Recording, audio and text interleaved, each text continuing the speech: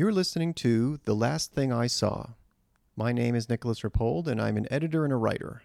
For my latest conversation about movies, I was delighted to talk with culture critic Sheila O'Malley. Sheila writes about movies for the Roger Ebert site and the Criterion Collection, and she also keeps a terrific blog. One of my happiest accomplishments as an editor was taking her on as a columnist, writing about everything from female comedians to Nick Nolte to back-ting. In other words, acting with your back to the camera.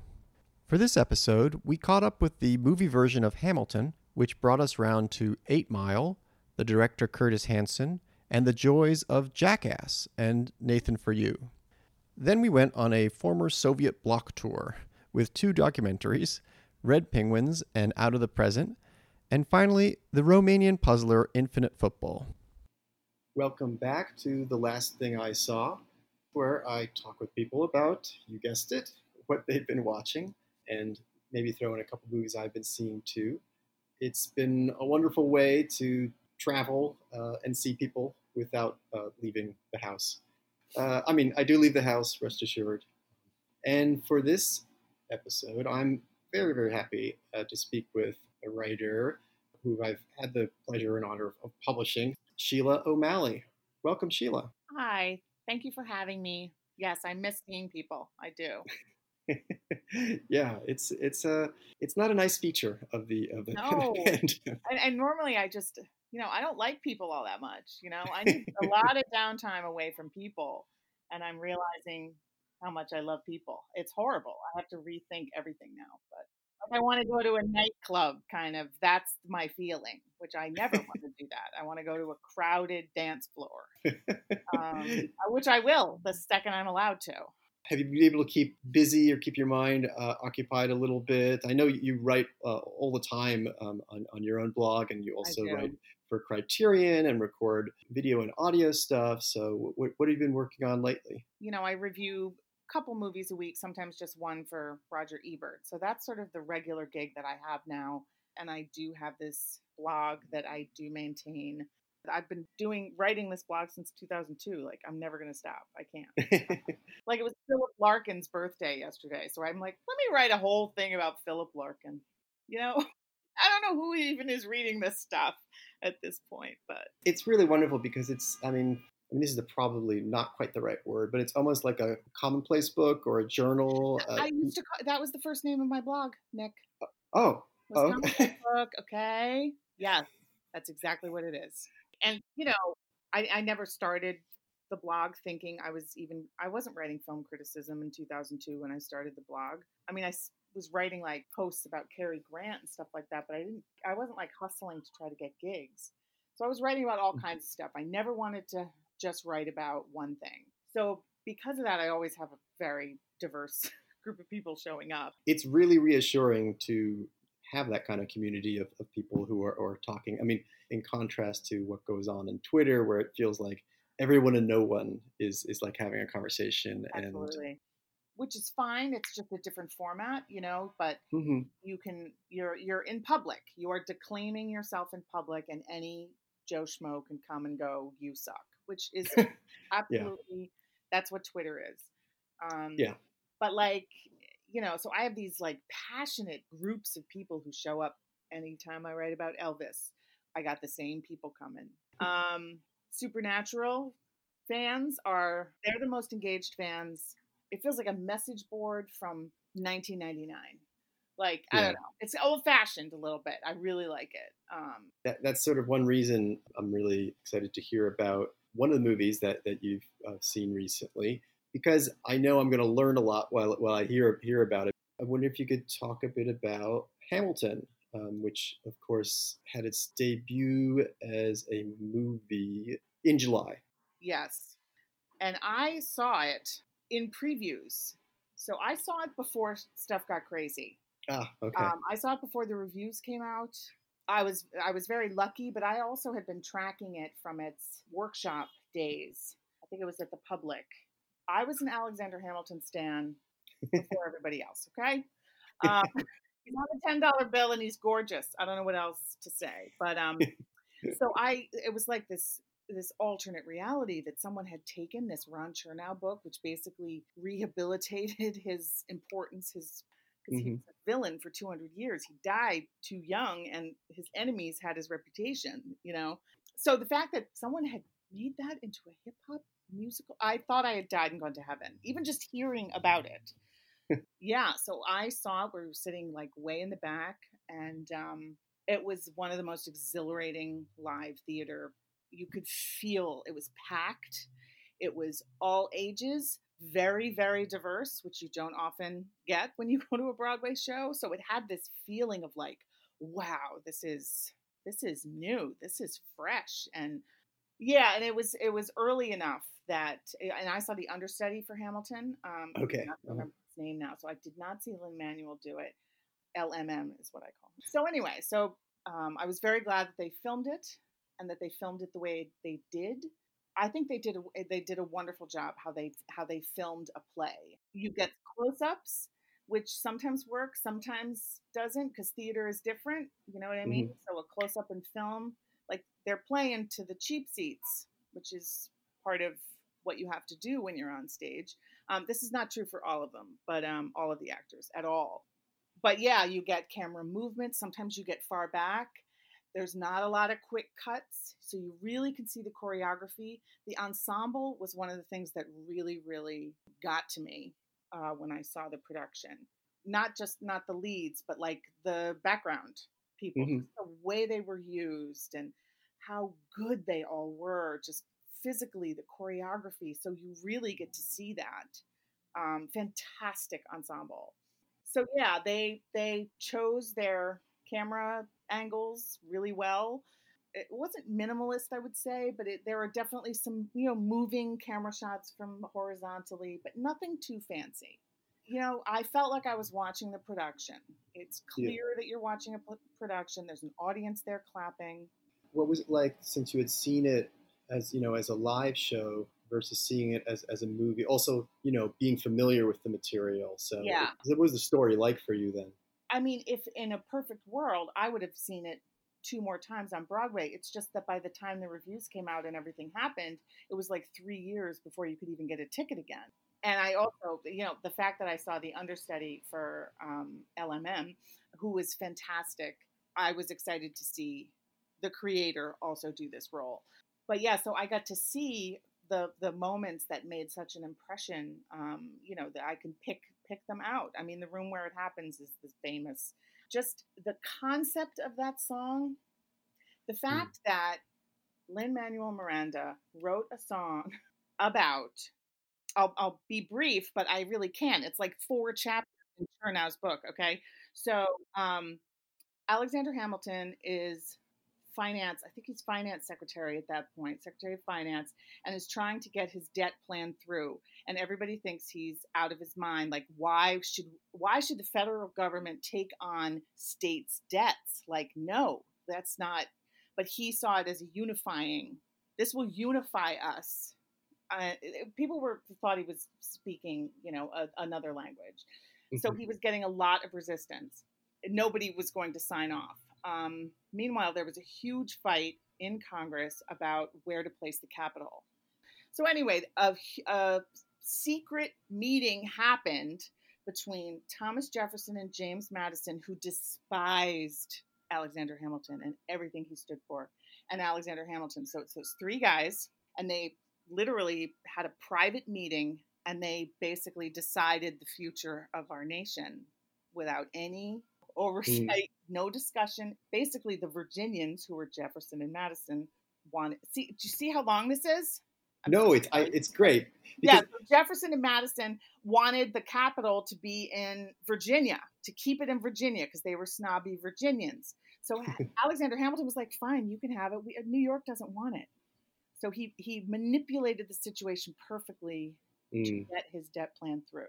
And Aaron Burr, who is jealous of Alexander Hamilton's rise, is basically saying, I want to be in the room where it happens, Yeah. And that Leslie Odom Jr., who was, I have goosebumps just thinking about his performing of that particular song, because it's, I mean, when you think about it on a deeper level, it's like really how citizens feel, how everybody feels. What's going on? I want to be in the room where it happens.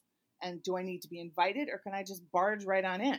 Like, anyway, so that Yeah. one in particular, I was excited to see again because it was like, I remember the ovation to how he performed that and how that song was written. It's like the showstopper, and he was just amazing. I just gave you a small, I'm so impressed with myself that I was able to explain that, but I just took up probably 10 minutes of this podcast. No, I mean, for me, it's fascinating because it's almost like a critique of history in a way, and just how history is told. Obviously, not saying anything profound here, but just in the sense that that's the central question, isn't it? Like that's the central question about how history unfolds, and also like Yeah. how what It's we say men, about it. it's men in a room. But it also, though, there's a line in the song, the art of the compromise, hold your nose and close your eyes. That's politics. So you give up something and you get something. This is kind of what we don't have at this current moment. Anyway, it's an incredible song. It's like 6 minutes long. So it does walk you through every single bit of that long ass story that I just told you of, Hamilton and where are we going to put the capital. And it's a great history lesson, but it's also a great song. I felt the experience that I felt when I saw it live. And Odie Henderson did the review for Roger Ebert. And I just want to shout out his, because he and I both saw the production. So I was so glad that he got to write the review. And so he was able to sort of talk about, and he loved it too, how this movie kind of captures what we saw. Which I'm so glad they did, that they didn't decide to, do it the way Les Mis was done, Right. or bring it out of the theater and have people walking around in muddy streets with carriages and stuff like that. Like, I feel like capturing, because this was kind of a historic production in a lot of ways, and kind of a phenom. So let's just let people see it. You know what I mean? Like, let's just like Rent. It was like, these kind of very unique cultural moments where everybody in the world wants to see a show, which doesn't happen a lot. You know what I mean? Yeah. I saw his, when he performed at the White House before, years before Hamilton even was, he was just working it and working on it and workshopping it. And he said, I really think that one of the examples of hip hop is former Secretary of Treasury Alexander Hamilton. Of course, everybody laughs, but it really is about what can you do with your pen, Right. What can you convey? My shot, which is Alexander Hamilton, he's basically saying, I need to have my shot. I have nothing. Which basically, if you listen to it, it is Eminem's "Lose Yourself." I mean, it really is Eminem, and "Lose Yourself" is like, here I go, it's my shot. Feet fail me not. This may be the only opportunity that I got. It's exactly the same, so it's filled with nods like that. So I don't know. I think he was very inventive with sort of styles and different kinds of hip hop, because it's very diverse. Yeah. Should we talk a bit about, since you brought up Eminem, should we talk a bit about Eight Mile? Because that was another movie. Yes. I mean, I saw it when it came out, and which was the same year as his Eminem show dropped. It was 2002, which in my memory was just such a horrible year in New York. Because it was, I don't know the dates, but it was like all Eminem all the time, all year. It was like a movie about his life, and then one of his best albums drops. And he moved into, Maureen Dowd was writing columns about why is my grandmother listening to this, nasty kid, Anyway, I had some stuff to say about Eminem, and I'm way late to the game, but I'd written something about him before, about his song Kim, where he, fantasizes about killing his wife. And I wrote about it as, I think it's a great love song, and nobody has commented on it, which I just wonder why. I'm not sure. What can I say? So I was getting into sort of the battle rap kind of scene that he came out of. And so 8 Mile is kind of, a movie showing the battle rap scene and how it works. So anyway, it was kind of fun to watch again. Yeah, and 8 Mile directed by Curtis Hanson. I know. Yeah. What an interesting director, man. Yeah. You look at his filmography, and he's just very versatile. I came across this Curio, I think is the word for it, from earlier in his career, which is some reason is on Amazon. I think it's like a TV movie drama. It's called The Children of Times Square. I'm not saying it's especially good, but it's just he definitely ranged far and wide. Yeah, I mean, he didn't really direct that much, but what he did kind of has cast a long shadow. Yeah, LA Confidential, obviously, um, and The Hand That Rocks the Cradle. Come on, that's a very influential film if you think about it. Right? And then Wonder Boys. I don't know. It's kind of an interesting. I don't know what the sort of critical feeling is on Curtis Hanson. for LA Confidential, I think if he made just that one film, a lot of people would be quite happy, kind of Yeah. enshrining him in some kind of Right. pantheon. Yeah. I mean, launched a couple careers too. Yeah, I mean, Russell Crowe had been working, but in terms of becoming this big American star, that hadn't happened yet. and just a kind of glamour. Yeah. I think every other year some film claims to bring back glamour to Hollywood or movie making or stardom or something. But that was definitely a movie that didn't just feel like a weird kind of warmed over. Yeah, no, yeah, because I read the book too. It felt like the book, maybe a little less sick and twisted, believe it or not. But Bud Yeah, White is like a very, very, very damaged man, you know, which I think yeah. Russell Crowe kind of managed to suggest very powerfully. So he did, yeah, LA Confidential, then Wonder Boys. He kind of went maybe job to job. I don't know, but each one of these is like kind of interesting. And just a thorough world in each of them. In Her Yeah. Shoes, I also remember liking. I haven't seen that in a while, but Oh, and um, Chasing Mavericks. I forgot. I have a soft spot for surfing movies, and I really like Chasing Mavericks. oh yeah, I love surfing movies. So yeah, so 8 Mile was, Eminem was obviously involved in the planning process, and they, one of the things was he just was like, I'm not going to do it if we don't film it in Detroit. I'm not going. He basically never leaves Detroit anyway. So they filmed it in all of the places where he used to do these battle raps, and it soft pedals some of the horror show of his life, although you can kind of get an idea. The mother is Kim Basinger, which, if you know anything about Eminem's real mother, which he's told us all in rap after rap, it's not Kim Basinger. Let's just say that. It softens that just a little bit. It's a Hollywood, whatever. But the real interest there, I think, is just that whole scene and how Curtis Hanson basically just was led. He let the scene lead him. He didn't try to impose anything on it. The extras that they got, the special features on the DVD are fantastic because they had these extras show up to be in the audience for these battle raps, and they're there for hours, and they have to be screaming, because they're participating and voting on "You suck, you're great" for literally 2 days. And so Curtis Hanson kind of realized he had to keep him, so he was like, "Okay, we're gonna have our own battle rap on our lunch break, and whoever wins can battle Eminem." So and everyone signed up. He just, and you can feel it in those scenes. Those are my favorite scenes. There's all this stuff with girls. Brittany Murphy, who's wonderful in it. But for me, it's that whole vibe and like this kind of scary bouncer, but who, is kind of trying to control the situation in that room. Yeah. So here's going to be my acrobatic transition. Bring it. Well, 8 Mile is, as you said, it's 2002.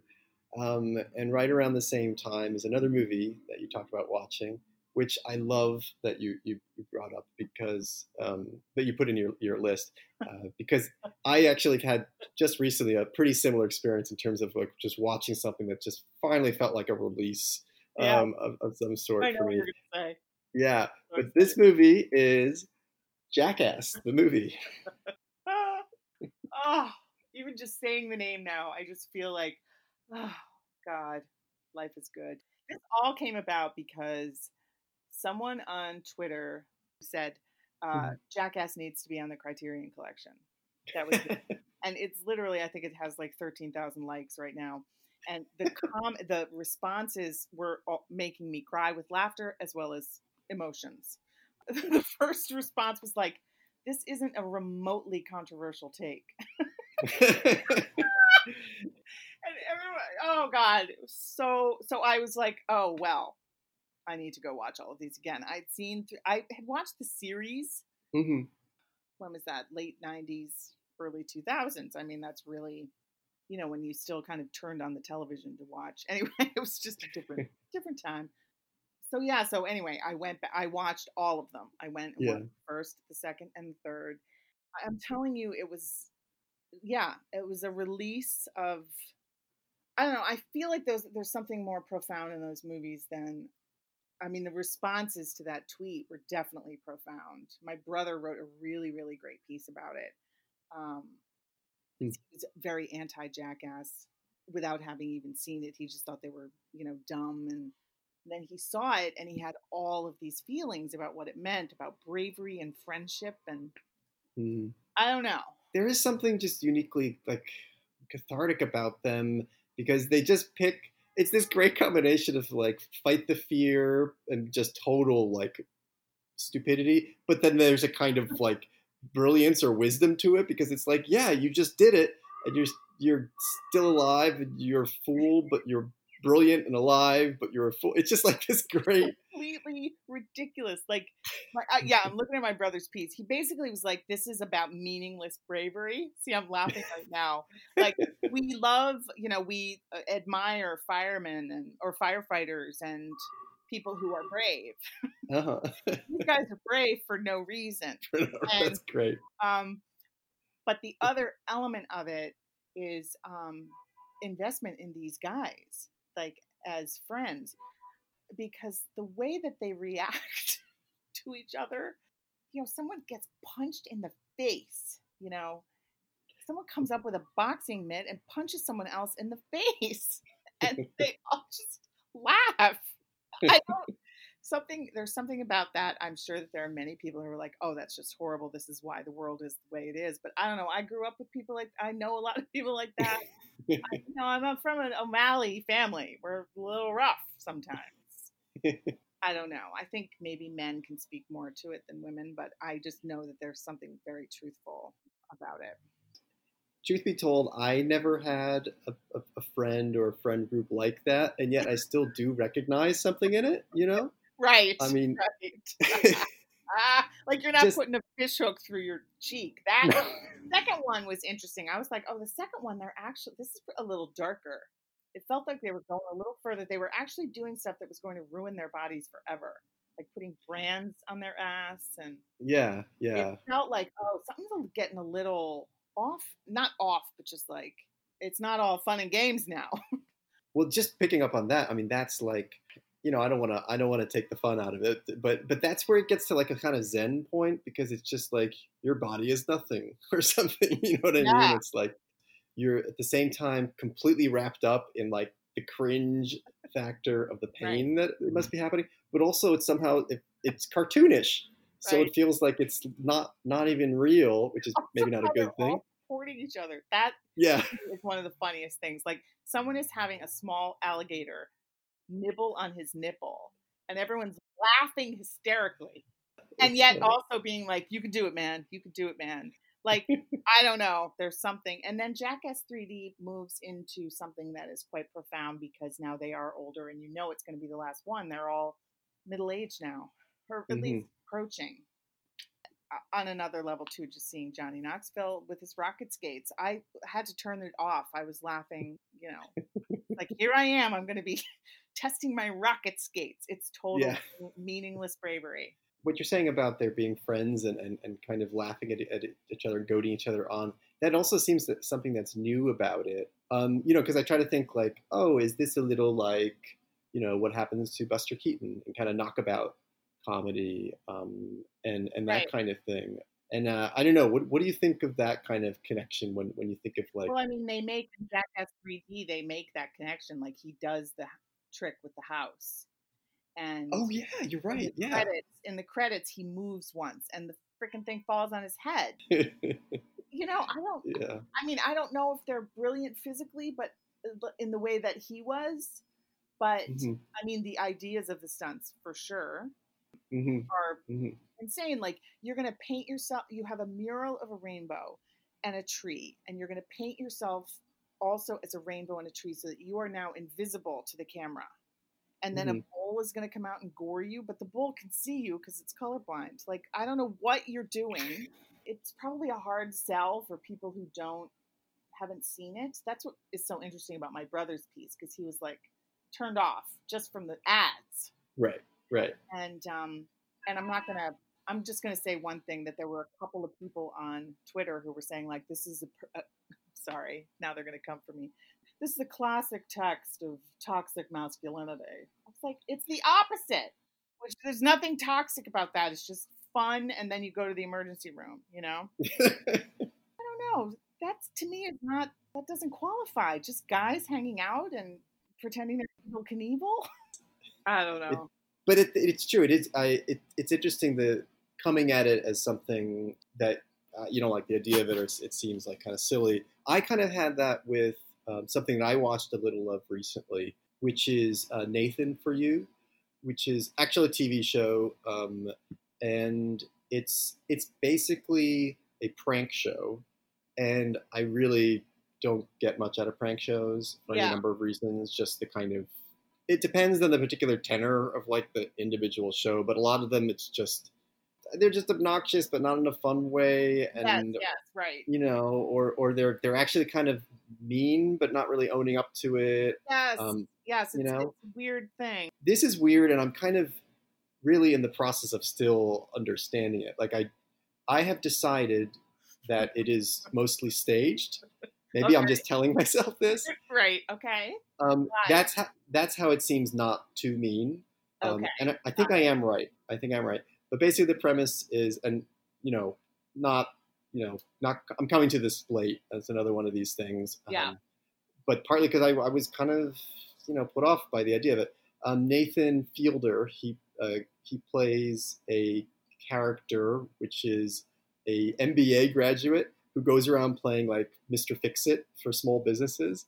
He comes to them with these ideas, usually having to do with like doing some like press stunt or something. Okay. But they're very ingenious. It's not like, I don't know, mascots and sandwich boards or something. It's stuff like he goes to a pizzeria and he wants to try to get more business. So he says, well, why don't you guarantee that you'll get your pizza to them in 7 minutes? Uh-huh. And the pizzeria guy and this is where I think it's partly staged, because like, I'd like to think that he's not like cratering a business in the process of helping it. But Yes, anyway, yes, I got you. Right. but he's like, the pizzeria guy is like, I don't think we can actually do that.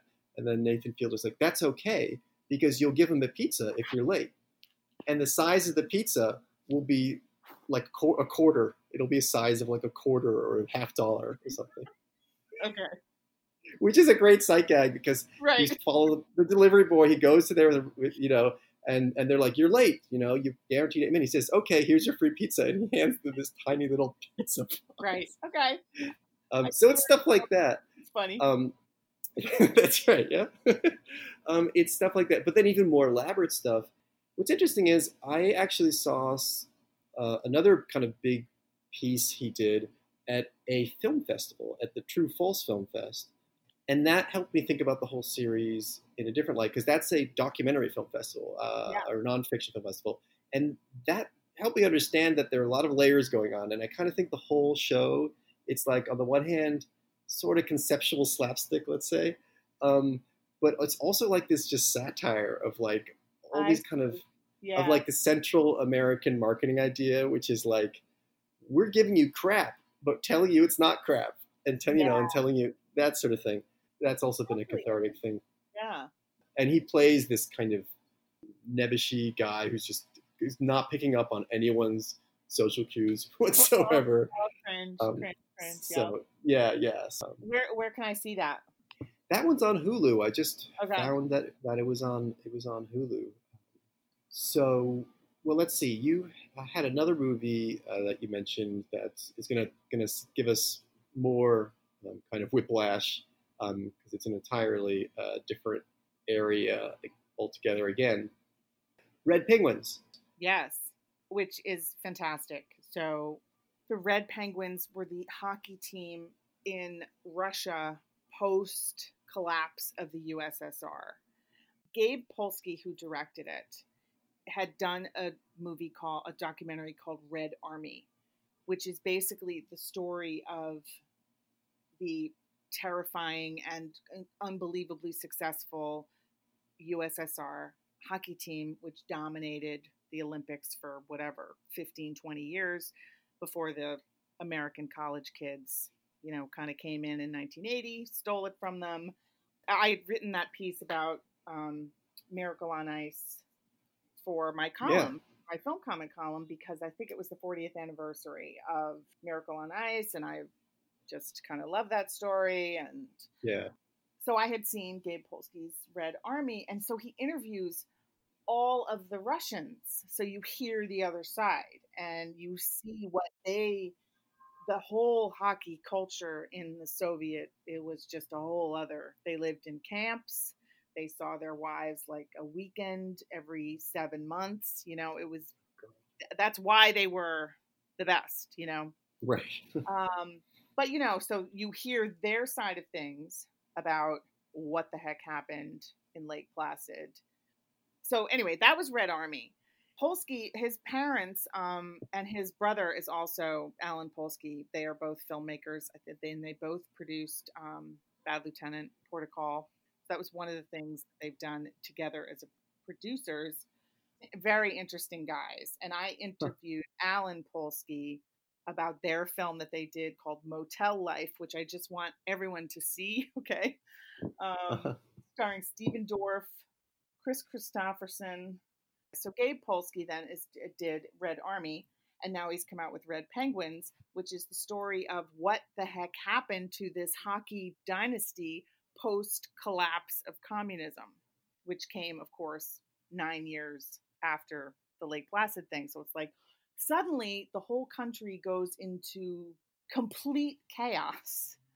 And so I can't remember what team they were with, but they came up with the idea that why don't we go invest Pittsburgh Penguins? Why don't we take a stake out in have a stake in the Russian team and go over there and just start running it for them, and we'll have 50% of them, and they'll have 50%. So it's literally 1990, 1991, okay, over in Russia. So you get the picture of the craziness of. This was like a huge deal because we had been enemies, Cold War, for 50 years, 60 years, that we were going over there and putting Nike logos and doing sponsorship stuff that these people, the Russians, were like, what? Is that allowed? It really was this total culture clash. So anyway, so it feels like what it really becomes, though, why Red Penguins is so good is it really becomes just a history lesson. Or a reminder for those of us who remember it of those years in Russia and what happened. It leads from the collapse to Boris Yeltsin to the war to, I remember seeing all this stuff on the news, and then in comes Putin by the end. Okay. So, and in that space was this kind of Wild West with all the awfulness the rise of the oligarchs and the mafia. That was eventually they chased America out of Russia, out of the hockey, And Polsky, who speaks, his parents were Russian immigrants, so he speaks Russian. So the interviews that he gets, and I read an interview with him, he gets them on the fly. He's talking to like ex-KGB people in the middle of a park, and like some guy comes up basically threatening like nobody wants this documentary out there because it's very critical of the rise of Putin, basically. It feels like it's a little niche kind of thing about hockey and stuff, but it's really not. It's really about that chaotic 1990 to 1995, complete breakdown of society in Russia and how the strongman kind of came back and what happened with all these hockey players who finally were just moving to America to play with the NHL. Like, screw this, Anyway, I highly recommend it. Gabe Polsky has a very interesting style. Like, it's a serious subject, but he has kind of a little ironic. He has a really good feel for like when to cut there's a moment where, you know, he'll have people just be sitting there silently, like reacting to what's just happened, you know. So it's funny, but then it's also serious. I don't know. I think he really, and he did that in Red Army too. He's not making fun of the subject, but his touch is light. You know, you can see when people are like not telling the truth. Everyone is coming to the table to be interviewed by him. Like nobody's transparent. You can feel sort of like, am I allowed to say this now? Because you know, Mm-hmm. they were all, the photographer, the team photographer was murdered.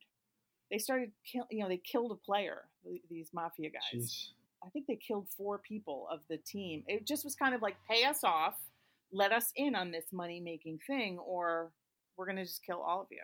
So anyway, it's a really interesting story, Ugh. and I just wanted to mention it. I didn't review it. I was going to write something on my site about it, but I thought, oh, it just came out, so it's streaming. I mean, that's such a scary and fascinating and kind of once in a lifetime period. I do remember kind of having a teacher trying to get across to us in 1990 how big this was. Right, You know, right. it's really crazy, and I often think about other countries like that had these turnovers or came out of dictatorships, let's say, or something like South Korea. You know, I'm still trying to understand what that's like. I mean, there's this movie, The President's Last Bang, came out in the early 2000s, which is that's a country. I mean, just another transition. But going back to just this chaotic period in kind of post-Soviet Russia, that reminds me of another movie I watched not recently, but seems worth mentioning, called Out of the Present. It's by Andrei Ujika, who directed the autobiography of Nicolae Ceausescu. Have you ever seen that? Oh yeah. Oh, I love that. I'm fascinated by this whole thing, like totalitarian marching, and I'm reading The Yeah. Captain's Mind right now. You know, I'm into all that stuff. So that Oh movie was wow. made for me. Okay. Yeah, yeah. Well, Out of the Present he did in the '90s, and I mean, again, it's just got this great, once in a lifetime kind of premise. At the center of it, basically, are the cosmonauts who went up to Mir, I guess it was the Yep. space station Mir, before the Soviet Union was dissolved. While they were up there is when like the coup or whatever that all started happening. So when they came down, Oh my they gosh. came down to like, yeah. The whole world's different. Oh my gosh. um, Your countries no longer exist. yeah, he's just a genius with just playing with that and figuring that out. And Yeah. I don't know, Yeah. it's always interesting tracking these different historical personalities as well through, you mentioned Putin.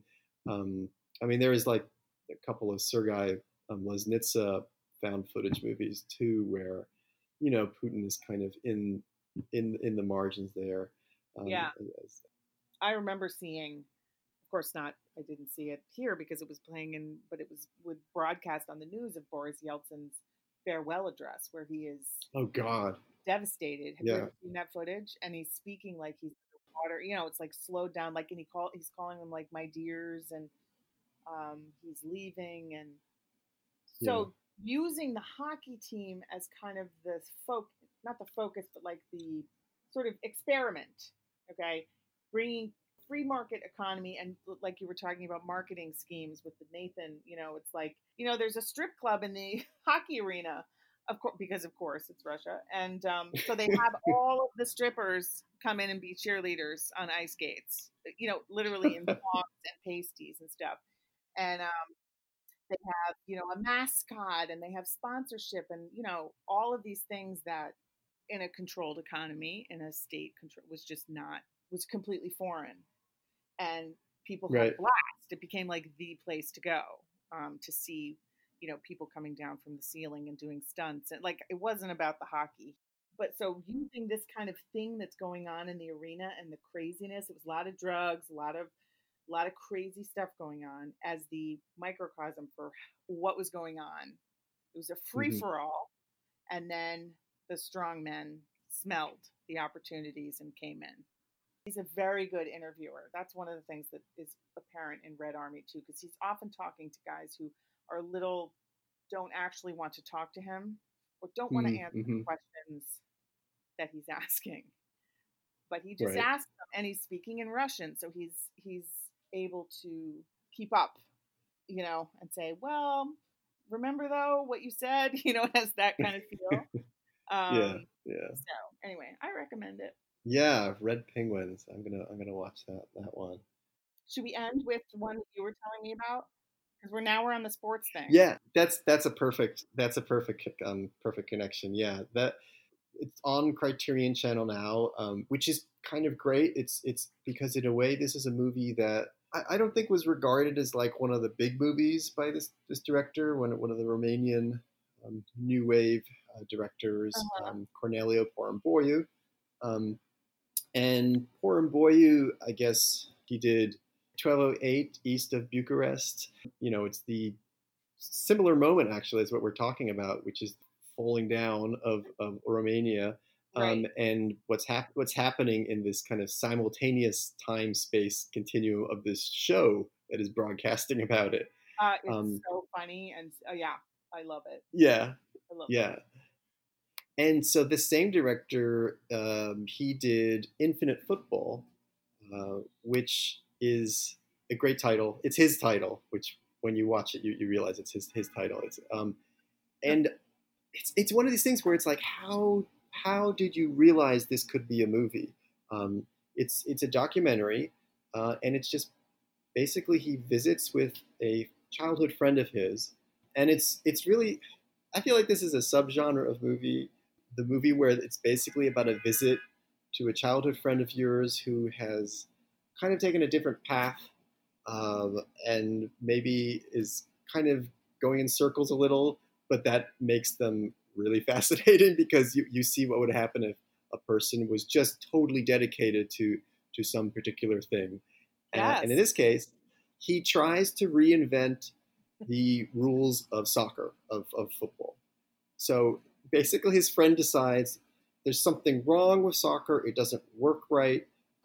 There's like a personal trauma involved because he injured himself in a game, I was gonna and say, like, what's wrong with soccer? What's his problem? this is where it's like, it feels like a case study in some like psychology manual. But basically, he got this terrible, really just gruesome sounding injury in a game, and I'm not going to be able to like summarize exactly how, but the rules surrounding how that happened, it kind of just, I'm thinking of like a fractal now. It just kind of like Uh-huh. tessellates into this all these things he wants to change, and of course it's a chain reaction, because you try to change one thing like offsides rules or like, Right. you know and you get everything else, nothing else works. You change one thing, you have to change 10 other things. So it's just him doing that, but this guy is so earnest and so serious. Is he like going to like And soccer leagues trying to make his pitch, or is this just a personal private project? it's it's mostly a personal project. I think I can't tell if it's with the director's help or not, but he does have like a team kind of test run his one of Wow. his versions of the rules at one point. I'm gonna watch. But they don't. It's not like they do it and the game doesn't work. They're just kind of puzzled by it. Yeah. It's so, and then the more you watch it, and this is kind of something special about Warren Bory's movies, I think, which is that he takes one little idea, and then Yeah. it keeps on, rotating it, and then it introduces some other complication, and then before you Right. know it, you're just deep in the thicket with Right. something. It's like this artistic version of, of I don't know, like it's Kafkaesque in a way. And in this sense, you know what the guy does? His friend, he's consummate Soviet era bureaucrat, except still now he works for Romania. His job seems to be basically to redirect mail for Uh-huh. like a city council or something. And you see him in action. It's the purest example of someone whose job is just to make things take longer. Got it. Got it. um, Okay. I think this is also a good example of interviewing because, like that, the idea of editing in camera. In Yeah. a way, he's like storytelling in camera because it's Wow. clear that he's recognizing within a moment, and all he has to do is just not say something at one point, Right. and things are just going to get that much more Right. ridiculous or weird. It's the not saying stuff. Yeah, Yeah, that's the key. Wow. and the whole thing's sort of tragic, but he doesn't overplay it. I mean, it's clear this guy is kind of stuck in some way. But Yeah. instead of watching it and thinking, oh, geez, this sad individual, you watch and you're like, oh, why am I identifying with this feeling of, Sure. trying to make sense of things, And being so into something and Yeah. so consumed. Not everybody has that in them, which surprised me because most of my friends are like that because we gravitate, but a lot of people don't get Yeah. that obsessed. They're healthier. Yeah. It's a movie I was skeptical of because it almost sounded like too clever for its own Yeah, good. right. But his movies sometimes feel that way. It's personal for this guy. It's not just Yes. like, oh, this kind of esoteric, like the infield fly rule. I mean, just go on a baseball message board and Yeah. be almost weeping how strongly they feel about these things. This is just more like, well, I got hurt, and the way it all went down is just unfair. So I got to redo the whole thing, which I find quite endearing. I relate to it. It maybe isn't something that you'd want to actually admit, but that's what Right. makes it interesting. You know what I mean? Yeah, exactly. And that's also, yeah, where one can relate to it because I mean, what sets one off on any given like path or something? It's sometimes there's like a flashpoint like this, sometimes there's not, and then it takes a turn, it takes a left turn to the right turn, and you're just somewhere else. Yeah, and before you know it, you're trying to write new rules for soccer. Right. God, it should just be a whole new game. Yeah, this would be kind of the movie where there might have been like a, like kind of ironic approach to it, but it's not that, where you're kind of skeptical. Do you remember that movie, American Movie? Oh yeah, yeah. I think about that movie often. My friends and I still call Coven because of that movie. But I felt watching that. I have to see it again. It's been a long time. I think I saw it at the Angelica when it came out. But gosh, he's doing more than I'm doing. You know what I mean?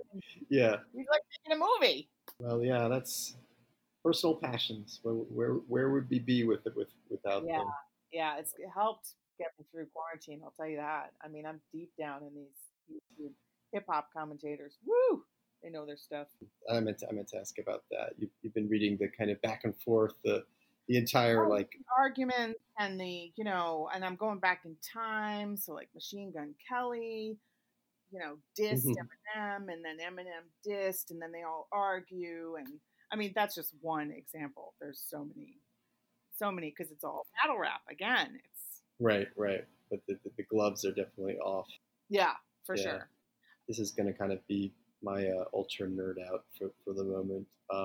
But I remember when I was reading like like Roman poets in school, which happened to be like at the same time when a lot of hip hop was going more mainstream, and I when I read Horace or Catullus or something, it's right there. Like it's for me the comparison was more to what was going on right then, which is people calling each other. You know what I mean? Yeah. Because they're constantly putting each other down about like, oh, like I forget if I think it's Catullus. He's like, you're kakata karta or something, which just means like you're shitty writing. you know, Right? And I love it. Right. and it's the same thing, and I don't know. I always thought someone should write about that. You should. Well, I don't know. I have to spend some time on the message boards. I gotta get schooled first, I think, before. Yeah. There's a whole. I've gotten pretty deep into the diss tracks. People are still arguing about stuff that happened, 20 years ago. These are my kind of people. What can I say? All right. Well, yeah, we've covered a lot of ground here, so I think we can call it a day. This was so fun. Yeah. It's good to hear your voice. Is there anything coming up that you want to mention that people should keep an eye out for? Something you've written? Absolutely not. Nope. Okay. Sorry. Yes, I wish there was. I'm working on some stuff, but I'm not ready to talk about it. Let's just say that. Okay. It's absolutely no judgment here. But you definitely have the Roger Ebert reviews. Yes. So you can find me there. And on the message boards for. Oh yeah, oh yeah, oh yeah. No Life Shack, Stevie Knight, Script Work. These guys are amazing. Doc Rich, King Crooked. Okay, take notes, people. All right. Well, we have our recommendations now. So I'm gonna go off and go exploring myself. But thank you again for talking. And yeah, come back anytime.